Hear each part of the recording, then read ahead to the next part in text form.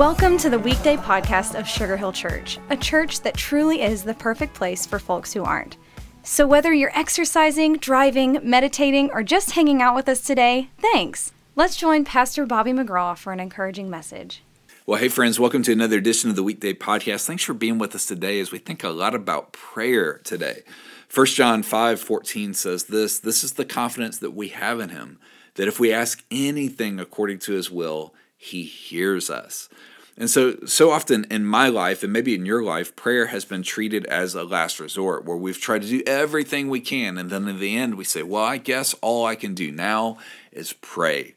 Well, instead of having that kind of attitude, how about we have this attitude? Number one, that we would pray first. Whatever it is that's on your mind, whether you're traveling this week or you're on a mission trip this week, or if there's some drama going on at work or in a relationship, instead of praying last about it, what if you and I said, man, I'm going to pray first? Whatever that thing is that's on your heart, I guarantee you God would love to talk to you about it. Pray first. Number two, pray the most.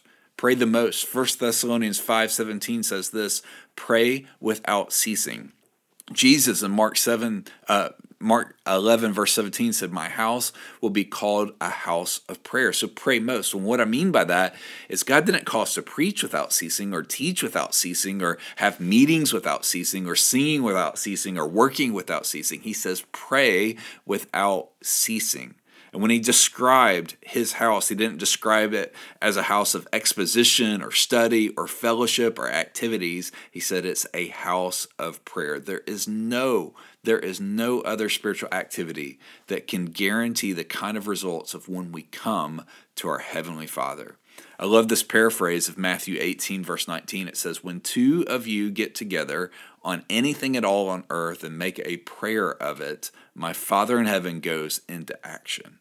The reminder is that God is moved by the humble, prayerful heart of his children. And so today, I want to encourage you, don't pray last, pray first. Have a great day. We'll see you back here soon. Thanks so much for joining us today for the Weekday podcast. We would love to see you at Sugar Hill Church for one of our gatherings each Sunday at 9:30 and 11, and we are always streaming live at live.sugarhill.church. Again, thank you for joining us today. Please share these weekday podcasts with friends and family by tapping the share button. Have an awesome day.